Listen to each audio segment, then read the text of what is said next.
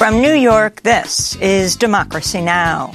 This is an official state document essentially recommending the government to carry out an ethnic cleansing of Gaza. And it has been written in a time when these ideas are making their way into the Israeli mainstream public discourse and to Israeli media.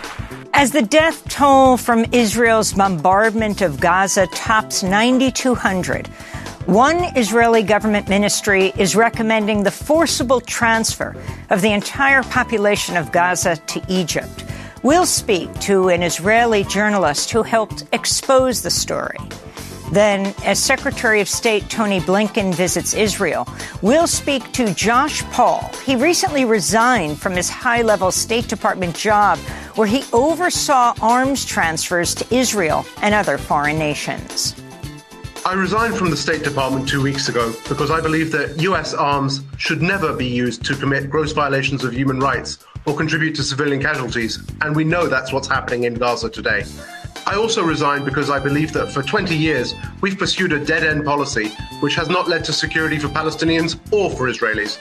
But when I tried to raise these issues within the State Department, there was absolutely no appetite for any debate. Plus, we go to Boston, where 23 people were arrested Thursday as hundreds of faith leaders and clergy rallied to demand a ceasefire in Gaza.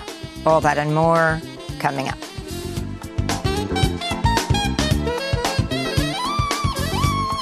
Welcome to Democracy Now!, democracynow.org, the War and Peace Report. I'm Amy Goodman. Israel's army says it's encircled Gaza City as international condemnation continues to grow over its 28-day assault on the besieged Palestinian territory, where more than 9,200 people have been killed, including at least 3,800 children. Among the dead and injured are Palestinians sheltering at a United Nations-run school in the Jabalia refugee camp, where at least 27 were killed in an Israeli strike Thursday. Nowhere is safe. They even hit the school. They said flee to the schools. They then targeted the schools. Where are the Arab leaders?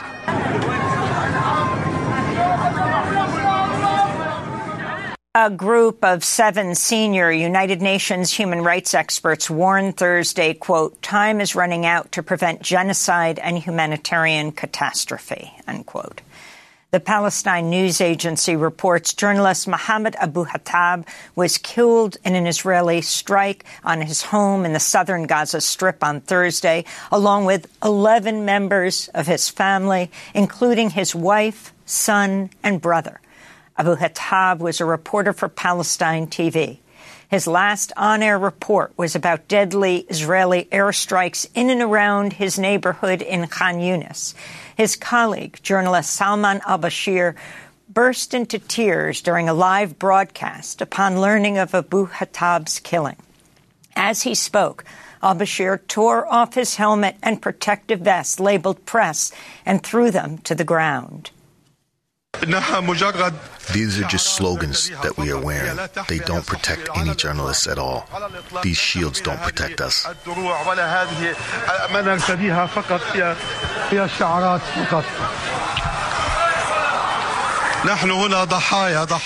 are victims, directly on live television. We are losing souls, one by one, with complete impunity. Salman al-Bashir tore off his press gear, and the anchor who was talking to him also wept. According to the Committee to Protect Journalists, at least 36 reporters and media workers have been killed since the conflict erupted on October 7th. Israeli forces killed at least 9 more Palestinians during overnight raids in the occupied West Bank. One of the victims, Eham al-Shafeh, was just 14 years old. Separately, another 14-year-old named Hamdan Omar Hamdan died Thursday of injuries sustained earlier this week from Israeli army gunfire. Elsewhere, settlers have attacked Palestinian homes and stores in the town of Deir Sharaf, west of Nablus. The UN's Humanitarian Affairs Office warns vigilante-style settler attacks have killed 29 people across the West Bank this year. 145 West Bank Palestinians have been killed in Israeli attacks since October 7th. In Lebanon, Hezbollah fighters launched simultaneous attacks on 19 Israeli positions along Israel's border on Thursday, prompting Israel to respond with warplanes, helicopter gunships, artillery, and tank fire. At least 2 people in the Israeli town of Kiryat Shmona were wounded in the exchange of fire, the largest skirmish since Hamas's October 7th attack.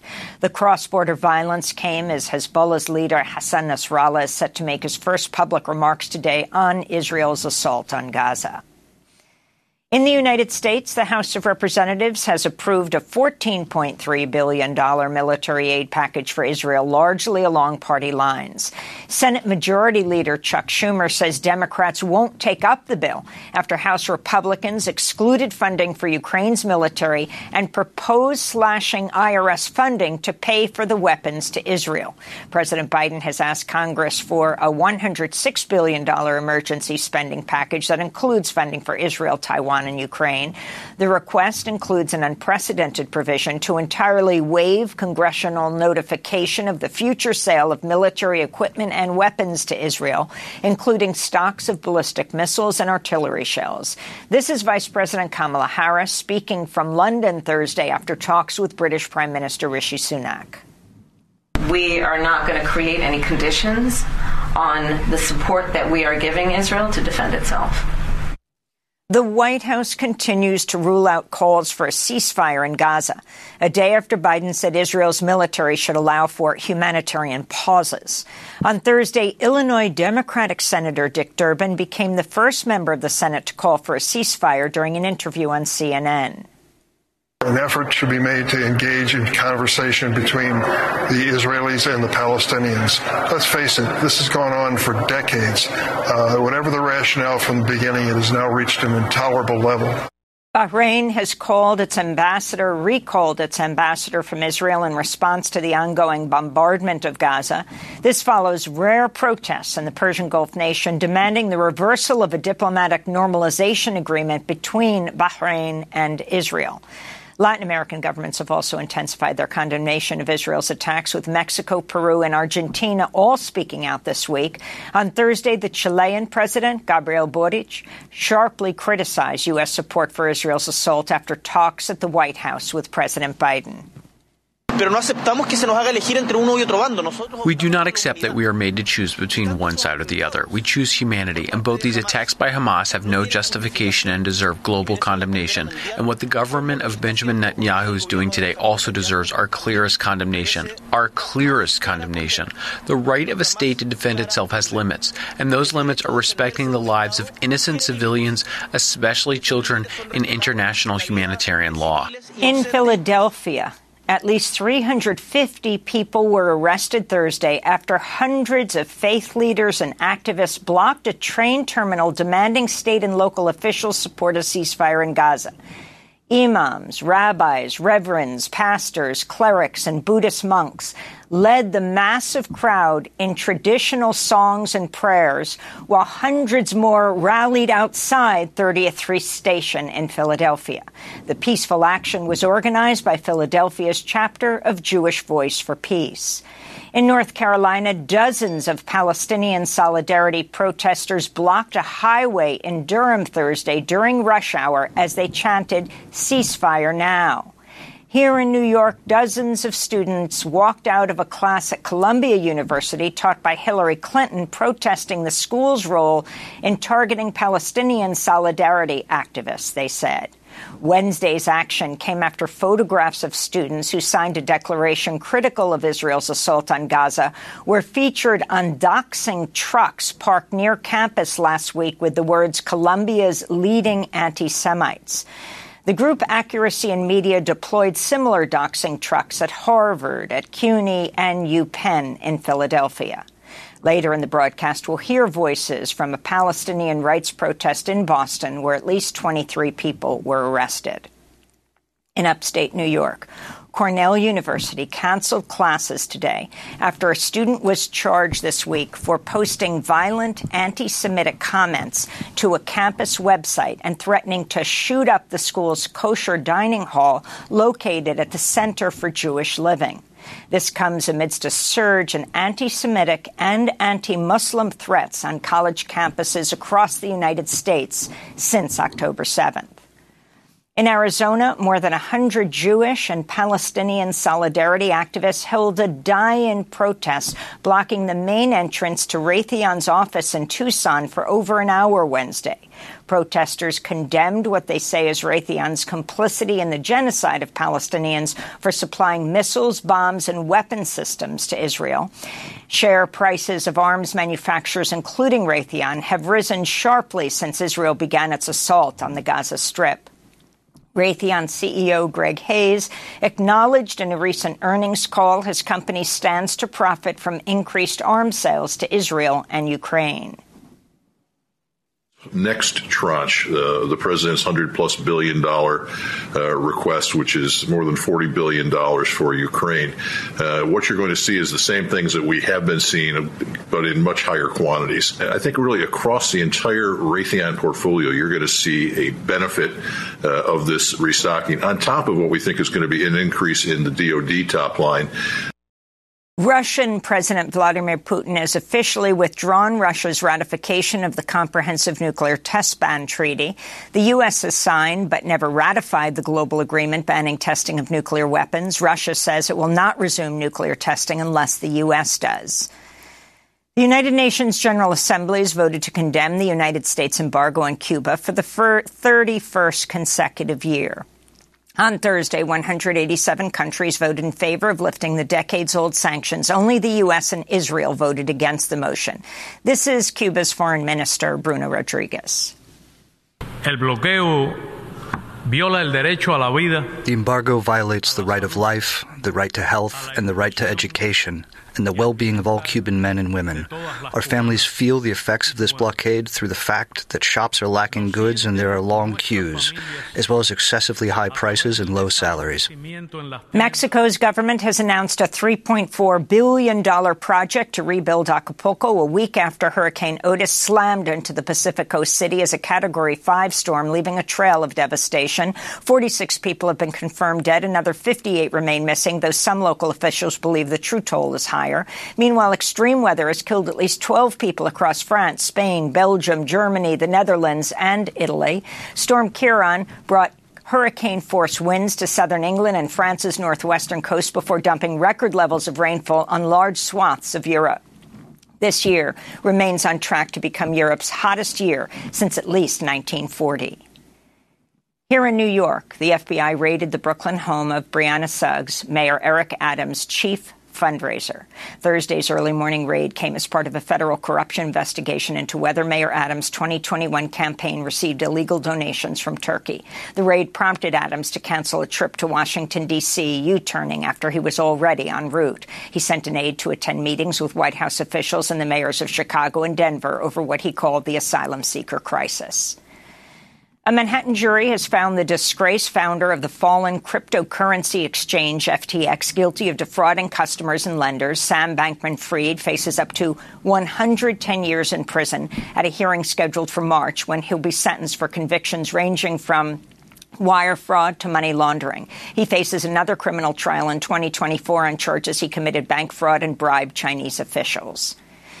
In Tennessee, a former Memphis police officer pleaded guilty Thursday to 2 felony charges in federal court for the beating death of Tyree Nichols, a 29-year-old black father. Video footage shows 5 police officers from the elite Scorpion unit brutally beating, tasing, and pepper spraying Nichols, who died 3 days later. As part of a deal for his guilty plea, Desmond Mills Jr. will cooperate with state prosecutors in their separate cases against the officers, which include second-degree murder charges.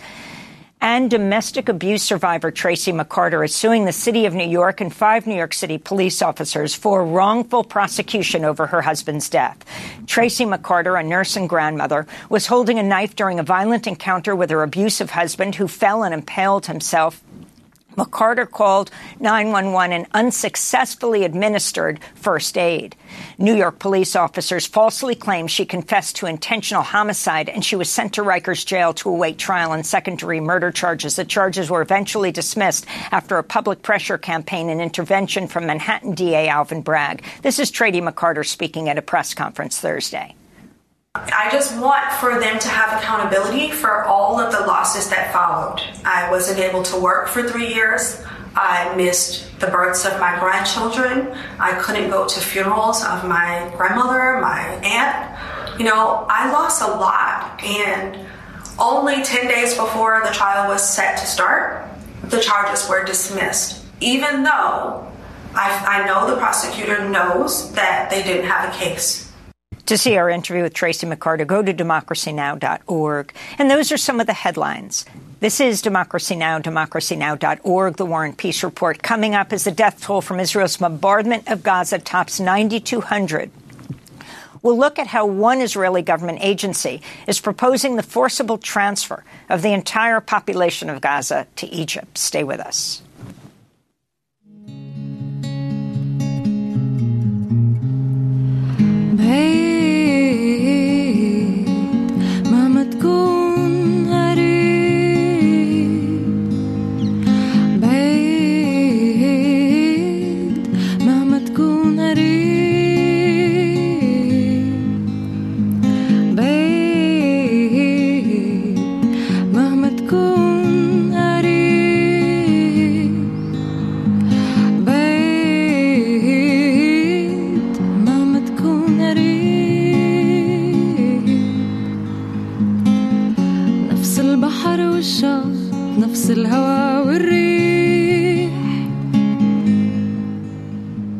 Borders and promises. Hi, Azatri. This is Democracy Now!, democracynow.org, the War and Peace Report. I'm Amy Goodman.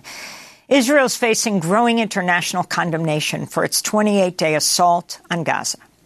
More than 9,200 Palestinians have been killed in Gaza over the past 4 weeks, including at least 3,800 children. This, according to the health ministry in Gaza.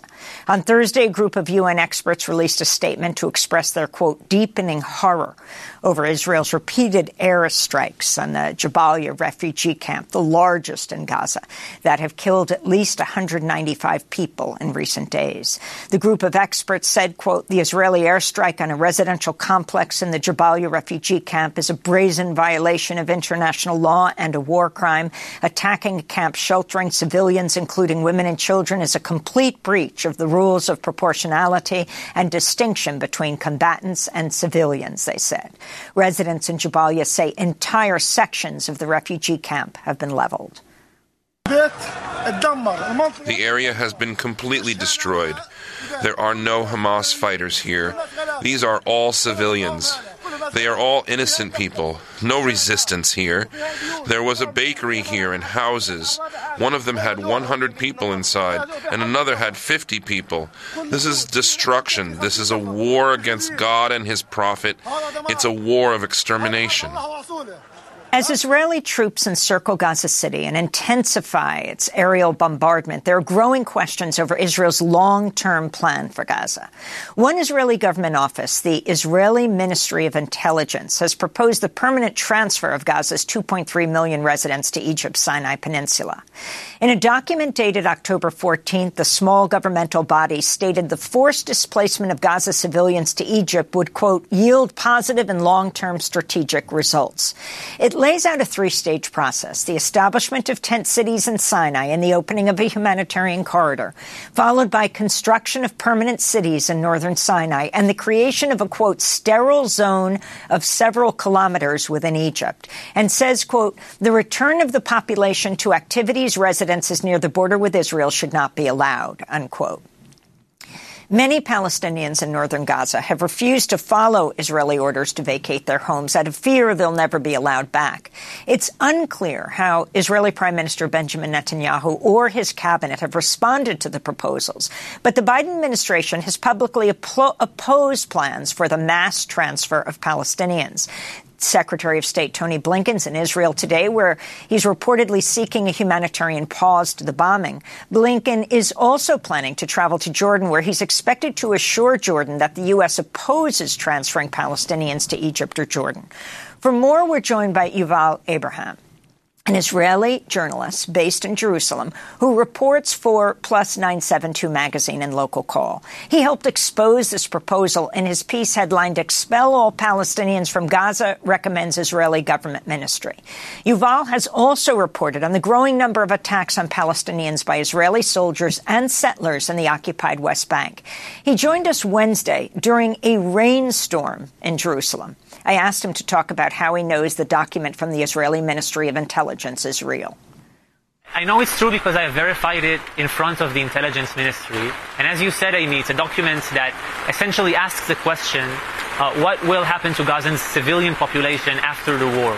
And this Intelligence Ministry writes policy pieces and shares them with the defense establishment inside Israel.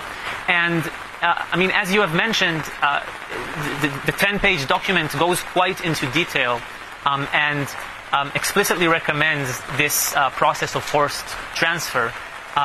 It also recommends to frame it in front of the international community as a humanitarian necessity, as something that is better than the alternatives that it posits in the document, which is that the population will stay and die in their tens of thousands. Now, I think it's important to stress that this ministry is a small ministry. Despite its name, it does not actually deal with classified information, and it is not actually responsible for an Israeli intelligence organization. And it is not considered a very consequential or influential ministry in Israel. However, this is an official state document essentially recommending the government to carry out an ethnic cleansing of Gaza. And it has been written in a time when these ideas are making their way into the Israeli mainstream public discourse and to Israeli media. I think, Amy, a lot of people in Israel are feeling shock. They feel a need that things will not return to the way they were before October 7th. They talk about security, especially after all of the atrocities that were committed by Hamas on October 7th, and the people who were illegally kidnapped and taken to Gaza, and the murders. And I think we have politicians who have no political vision for the future, and they are unfortunately using this sense of wanting security to commit horrible and terrible war crimes in Gaza and killing already more than 3,000 children. And I think this document and this bombing campaign are both a reflection of a worldview that only has force in its disposal to try and deal with a political problem. And the dangerous thing about this worldview is that it always fails. And when it fails, there are calls to use more force and more force. And if you push this worldview to the extreme, you will eventually end up with ideas like the ideas that we are reading about in this document. And that's why, and this is the final thing that, for now, that I would say, that's why, as an Israeli, it's very, very important for me to stress that I don't think we can have security if Palestinians do not have freedom. And if we do not have a long-term political vision for the future that will end the situation where I have rights and freedom of movement and a way to vote, and Palestinians who are living next to me don't, we are not going to have security. And I am very worried that, I feel that this war on Gaza will not bring us security, and it will end even if we topple down Hamas. By killing so many Palestinian civilians, we will create the next Hamas, and I think this killing is unjustifiable. And I worry that the next war will come, and they will say, it didn't work, now we have to use even more force, and even more force.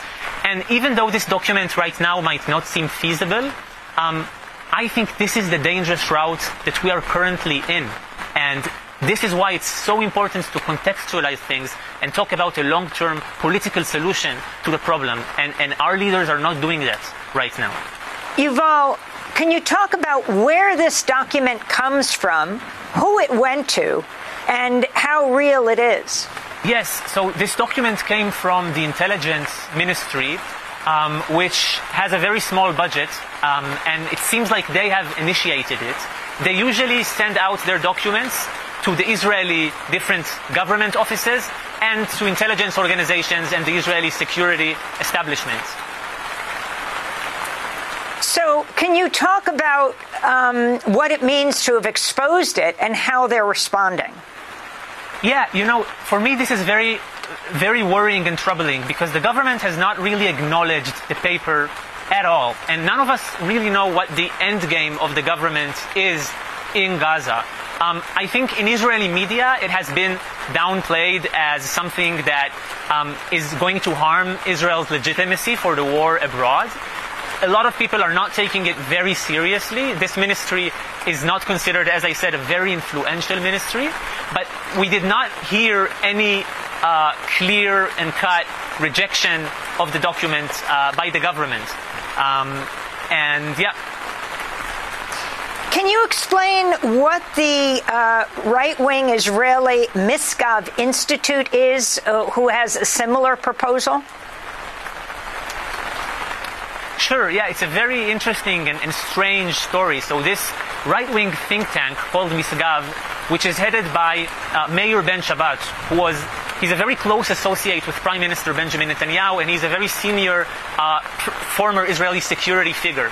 And they published a little over 2 weeks ago a report that has the same identical conclusion, that Israel needs to forcibly transfer all the civilians in Gaza to Egypt. And this report was authored and written by Amir Whiteman, who is also a Likud member and an associate of Gila Gamliel, which is the Likud member who heads the Ministry of Intelligence, who wrote a report with the same conclusions. Now, these connections between the Likud and the right-wing think tank are also apparent because a month ago, the Ministry of Intelligence has hired this Misgav Institute to carry out research as a freelancer for the government ministry. Now, officially, the Ministry of Intelligence, I've spoken to sources there. They're claiming, this document, we completely stand behind the recommendation, and we authored it independently. If you ask me, it's very clear that there is a mix here between the government ministry and this extreme right-wing think tank, and it all seems to be coming back to different sorts of officials in the ruling party, the Likud.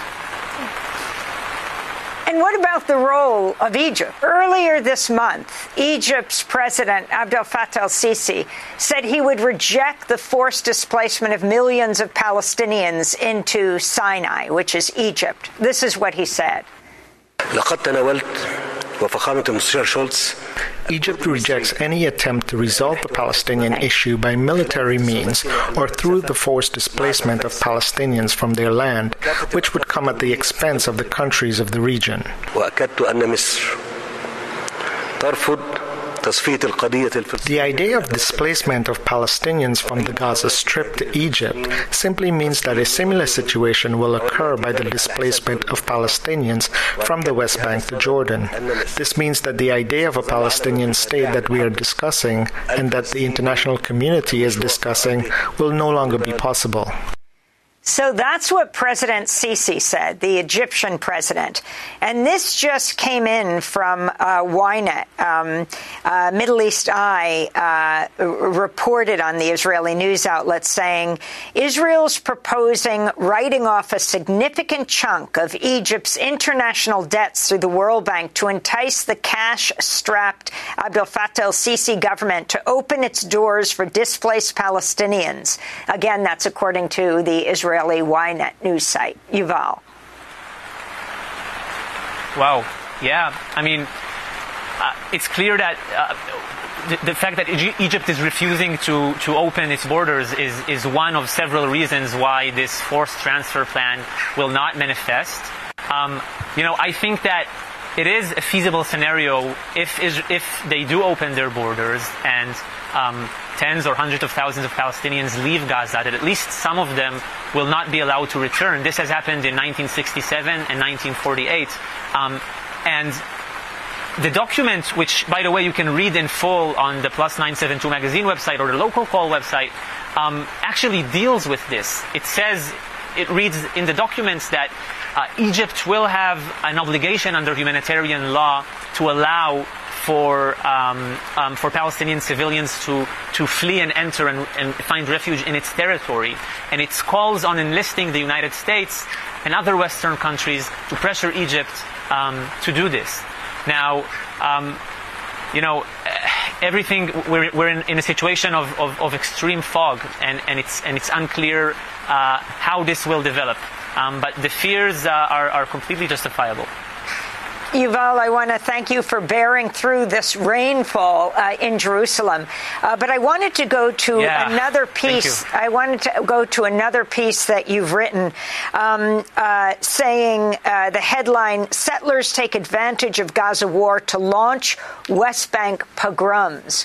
Well, the U.S. government, before Hamas's surprise October 7th attack that killed up to 1,400 Israelis, the U.S. government, Jake Sullivan, the national security advisor, something like 10 days before, said the Middle East is quiet now and we can move on to other issues.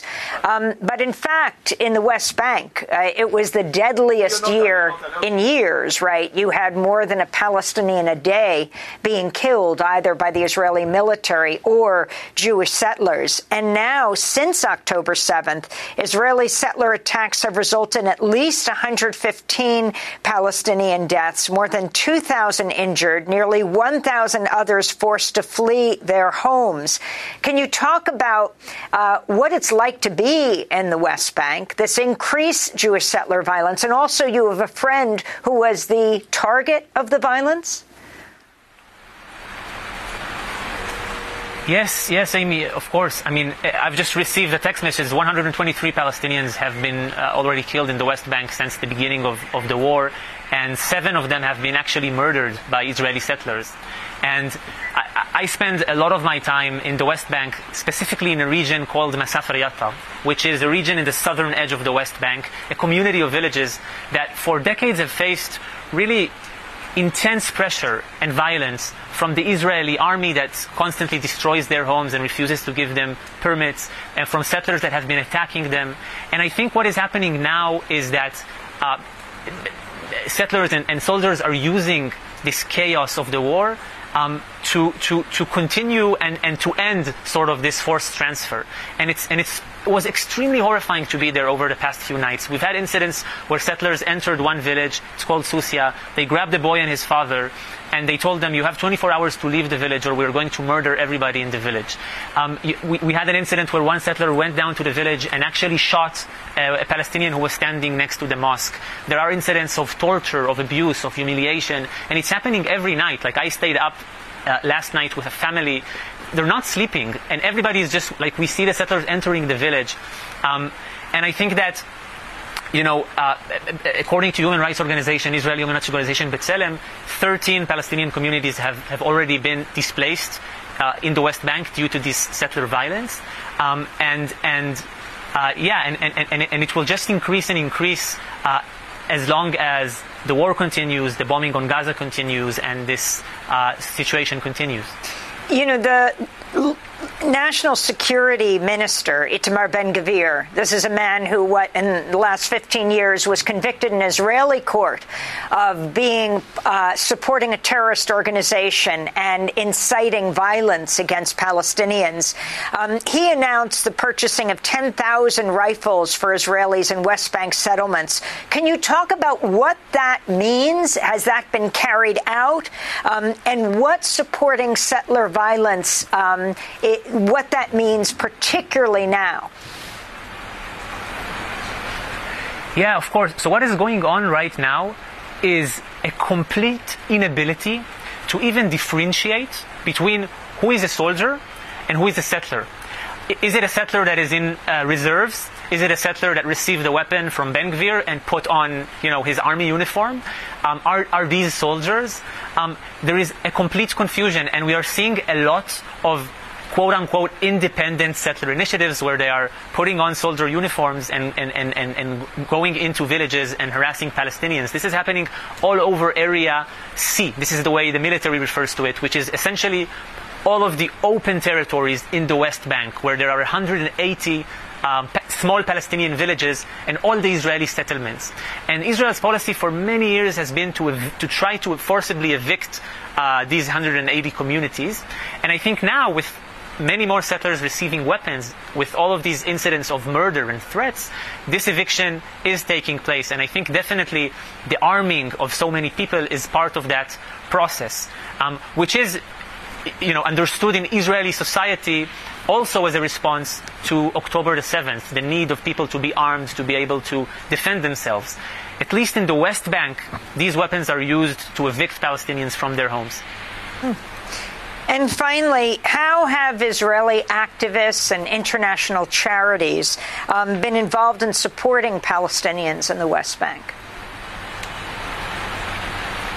So, I'm not sure about international charities. I mean, I know that a lot of them have supplied these communities that are at risk of forced transfer little homes that they can live in, because Israel always comes and destroys their homes. They can't get building permits.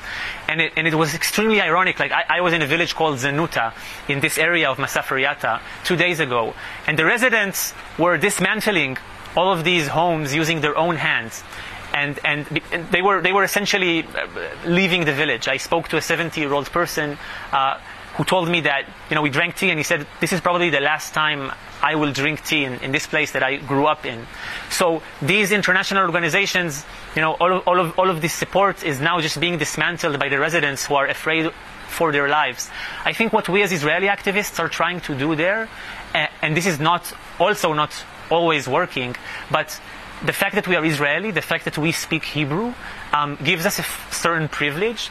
And when these attacks happen, we try to de-escalate the situation. We try to make sure that the settlers that are attacking the village see us, that we are first, that we can film them, that there are journalists here. We try to talk in Hebrew.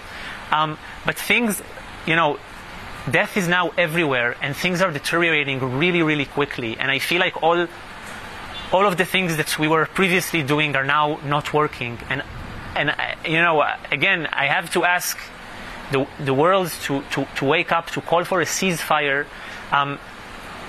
If we continue to destroy Gaza like this, it will destroy us as well. We will not have security in the future, and it will destroy the West Bank and the possibility of ever living here in equality and in peace between Israelis and Palestinians.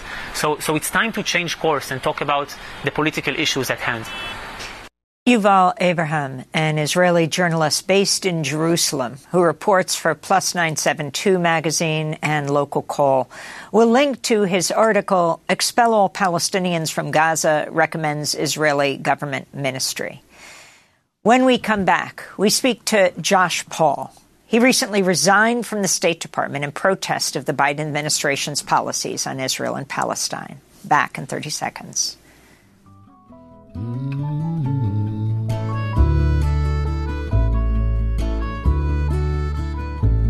Oh, they've killed all the little ones while their faces still smile. With their guns and their fury, they erased their young lives. No longer to laugh, no longer to be a child. Oh, they've killed all the little ones while their faces still smile.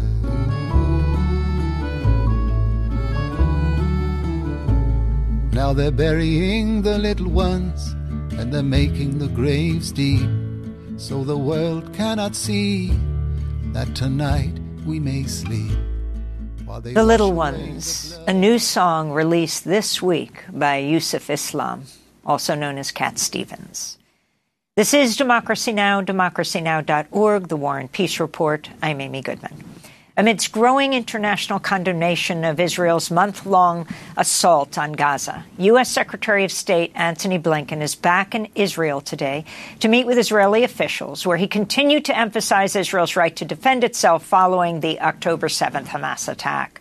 Meanwhile, the White House continues to dismiss calls for a full ceasefire, saying instead any pauses in fighting should be temporary and localized.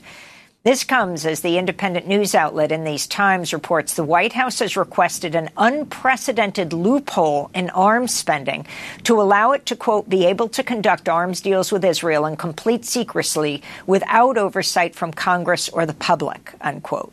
Even as experts say, Israel's been using U.S.-supplied weapons to commit war crimes, unquote. Meanwhile, a new HuffPost report cites 5 current and 1 recently deported State Department official who say their, quote, expertise and standard decision-making processes are being treated as largely irrelevant to President Joe Biden's strategy on the war, which prioritizes support for Israel, unquote. One official described, quote, particular concern about the town hall for the department's branch on human rights. Managers who described the branch as state's conscience indicated they aren't sure if they're getting through to more senior officials. For more, we're joined by Josh Paul, the State Department official who resigned last month in protest of Biden's push to increase arms sales to Israel amidst its siege on Gaza, calling it short-sighted, destructive, and contradictory. In his resignation letter that went viral, Josh Paul wrote, quote, we cannot be both against occupation and for it. We cannot be both for freedom and against it. And we cannot be for a better world while contributing to one that is materially worse. I believe to the core of my soul that the response Israel is taking, and with it the American support both for that response and for the status quo of the occupation, will only lead to more and deeper suffering for both the Israeli and the Palestinian people, and is not in the long-term interest. And it is not in the long-term American interest, unquote. Josh Paul is former director of Congressional and Public Affairs for the Bureau of Political Military Affairs in the State Department, which oversees arms transfers to Israel and other foreign nations. Welcome to Democracy Now!, Josh Paul. Thank you very much for having me. I'm glad to join you. Can you elaborate on why you decided to resign? You're a veteran State Department official. Why you said no? Yes, thank you. I decided to resign for 3 reasons. The first and most pressing of which is the very, I believe, uncontroversial fact that US-provided arms should not be used to massacre civilians, should not be used to result in massive civilian casualties. And that is what we are seeing in Gaza, and what we were seeing, very soon after the October 7th horrific attack by Hamas. I do not believe US-provided arms should be used to kill civilians. It is that simple. Secondly, I also believe that, as your previous guest identified, there is no military solution here, and we are providing arms to Israel on a path that has not led to peace, has not led to security, neither for Palestinians nor for Israelis. It is a moribund process and a dead-end policy. And yet, when I tried to raise both of these concerns with State Department leadership, there was no appetite for discussion, no opportunity to, look at any of the potential arms sales and raise concerns about them, simply a directive to move forward as quickly as possible. And so I felt I had to resign. So talk more about that. Talk more about what kind of dialogue goes on at the State Department. And if you, for example, have met with Tony Blinken, the Secretary of State, not to mention President Biden, to voice your concerns. And what about other veteran State Department officials? So typically there is a very robust policy process in the State Department for arms transfers, and there are a lot of those, right? So we're talking about 20,000 arms sale cases a year that the State Department processes, which could be anything from bullets to radios to fighter jets. And for each of those, there is a lengthy process sometimes that looks at, what are the pros and cons of the sale, what are its human rights implications. That has not happened in this context for Israel. And as I say, when I raised those concerns against the existing laws, against the existing policies, there was no appetite for that discussion. I have not personally spoken to Secretary Blinken about this, nor certainly to President Biden. But I know that in the time since I left, there has been increasing discussion within the State Department, but has not led to any change of policies. In fact, as you heard earlier on your show, Vice President Harris was just saying yesterday that we will not place any conditions whatsoever on our arms to Israel. And that is unlike any arms transfer decision I've ever been a part of. There's always discussion about should we condition this to address human rights issues. So who's leading this, Josh Paul? Who is preventing this? Who is suppressing all of this discussion within the State Department? I honestly think in some ways it is coming from the very top of the US government and from the Biden White House. There are many in the State Department and across government who have reached out to me in recent weeks since I left to express their support, but also to say how difficult and how horrific they are finding US policy, and yet are being told when they try to raise these concerns, look, you can get emotional support. If you're finding this difficult, we'll find you something else to work on, but don't question the policy because it's coming from the top. The HuffPost has this new piece that reports a task force on preventing atrocities did not meet until 2 weeks into the war, and officials say department leaders are telling them their expertise won't affect policy.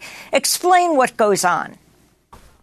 So whenever there is a crisis, as there is right now in Israel and Gaza, the department sets up a task force or multiple task forces that are uniquely shaped to address that crisis. So, for example, in the context of an earthquake, they might bring in experts on, refugee issues, on weather issues, on disease issues, that sort of, broad swath of people.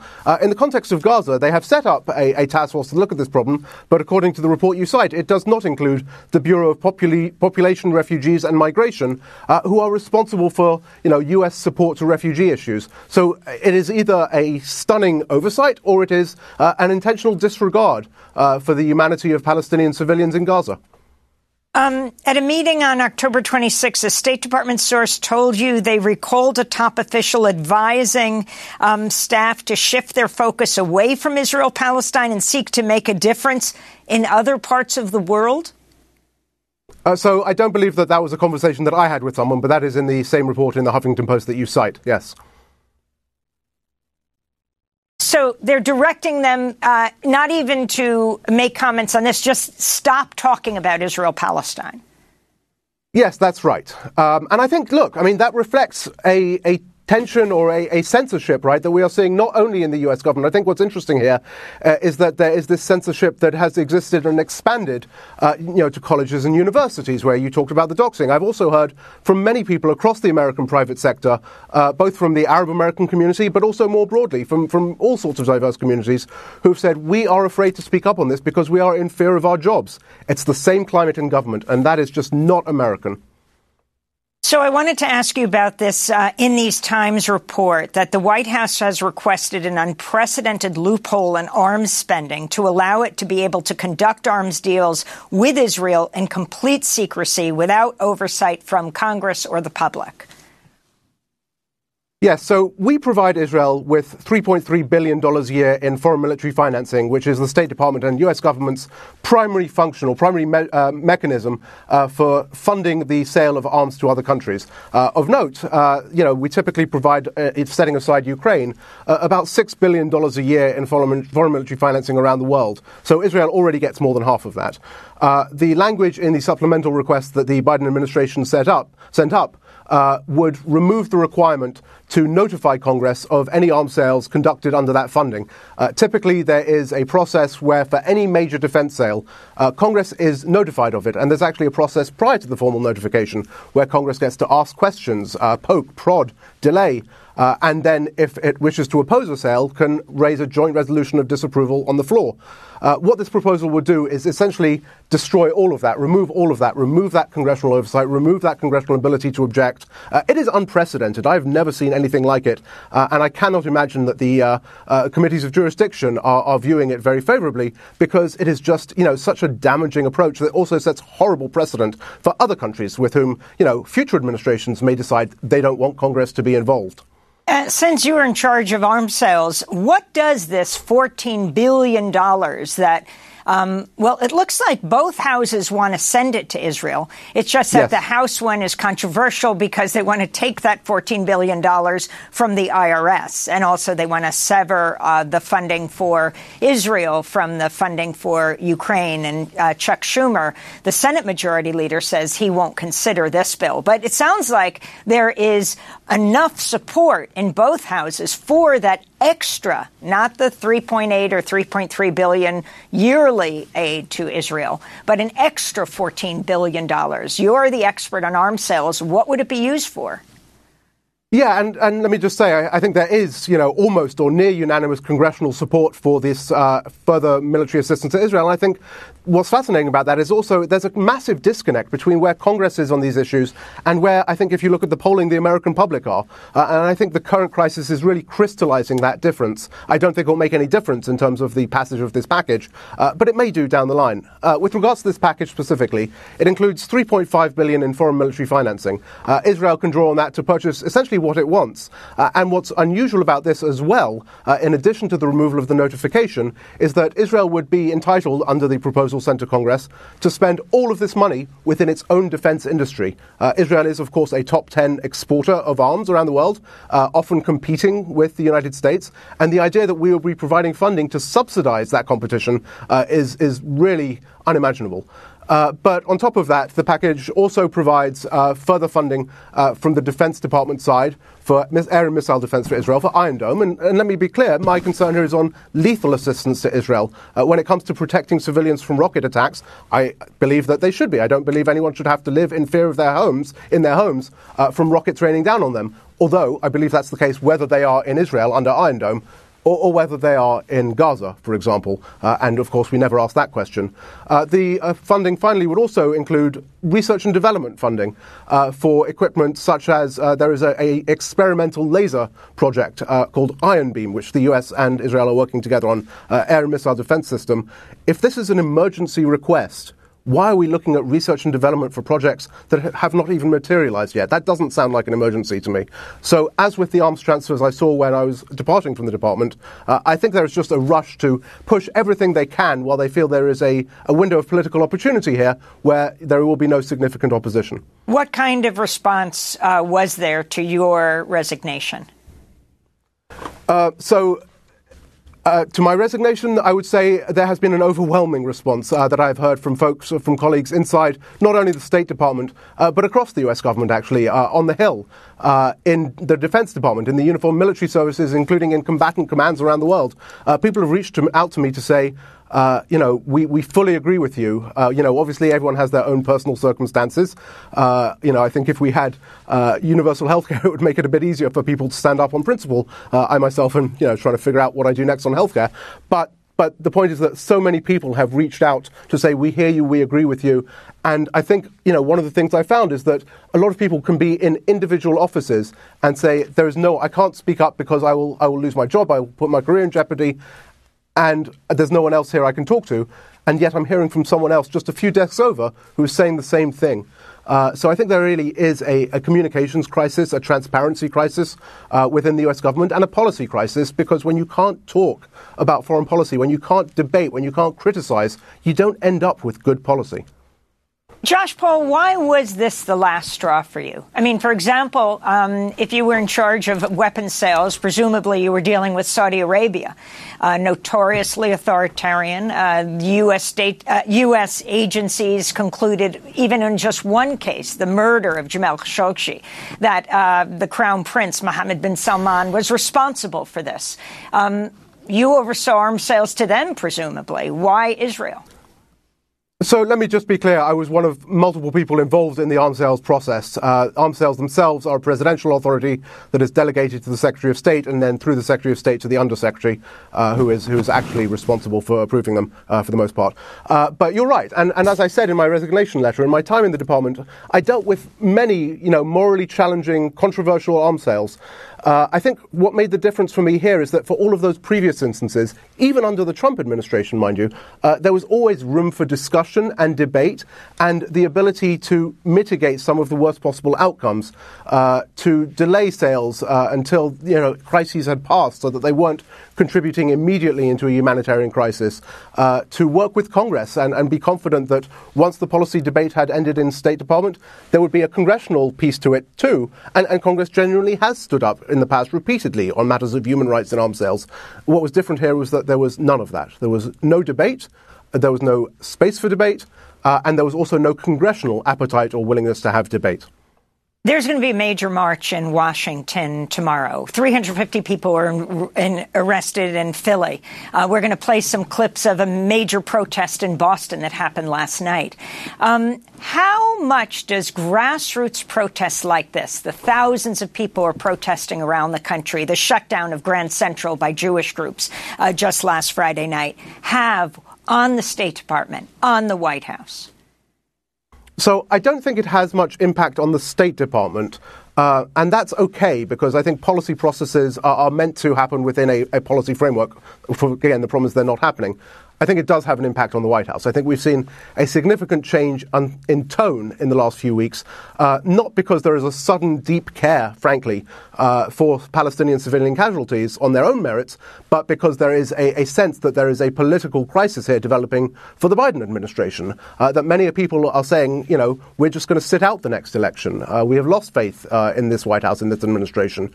So I think that does have an impact. And let me also say, I have found it incredibly moving as well to watch these protests. You know, I was up on the Hill for meetings, this week and last week, and came across in one office a sit-in that was happening where there was a group of Jewish students singing peace songs and holding up signs that said "Save Gaza."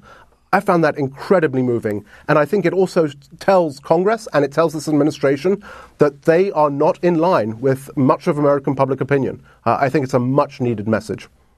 Josh Paul, veteran State Department official who worked on arms deals and resigned last month in protest of a push to increase arms sales to Israel amidst the attack on Gaza. Thanks so much for joining us. Thank you very much for having me. This is Democracy Now!, democracynow.org. We end today's show with voices from the streets of Boston, where hundreds of faith leaders and clergy rallied Thursday to demand Senators Elizabeth Warren and Ed Markey support a ceasefire. Hey, Warren, what do you say? We demand a ceasefire today. Hey, Warren, what do you say? We demand a ceasefire today. My name is Elsa. I'm the daughter of Holocaust refugees, and I'm here because it's outrageous to me the Israeli government is committing genocide in the name of people like my parents. And I work with Jewish Voice for Peace. We demand a ceasefire now before even more innocent lives get lost. I'm Jill. I'm active in Jewish Voice for Peace. I'm here to demand Senator Warren declare a ceasefire and to stand up for justice. She usually does stand up for justice in different kinds of ways. For some reason, she just can't seem to stand up for Palestinian lives. They are bombing everything, churches, hospitals, roads. There's no place to go. So we are demanding Warren to do the right thing. Now! What do we want? Ceasefire! When do we want it? Now! If we don't get it, shut it down! My name is Rami. I am here today marching because I think we need to have a ceasefire. I think it's really important that the world see that Jewish community believes in a ceasefire and thinks that what Israel is doing right now is wrong, and that the Jewish community is not a monolith, and there isn't a one uniform perspective standing with Israel on this one.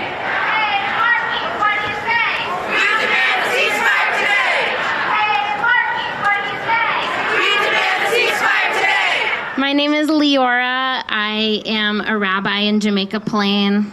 Anyone who's here today might be risking things to be here, relationships or employment. And I'm so proud to be here across many kinds of difference and united in our call for a ceasefire now. We mourn for all of the dead, and we fight for all of the living.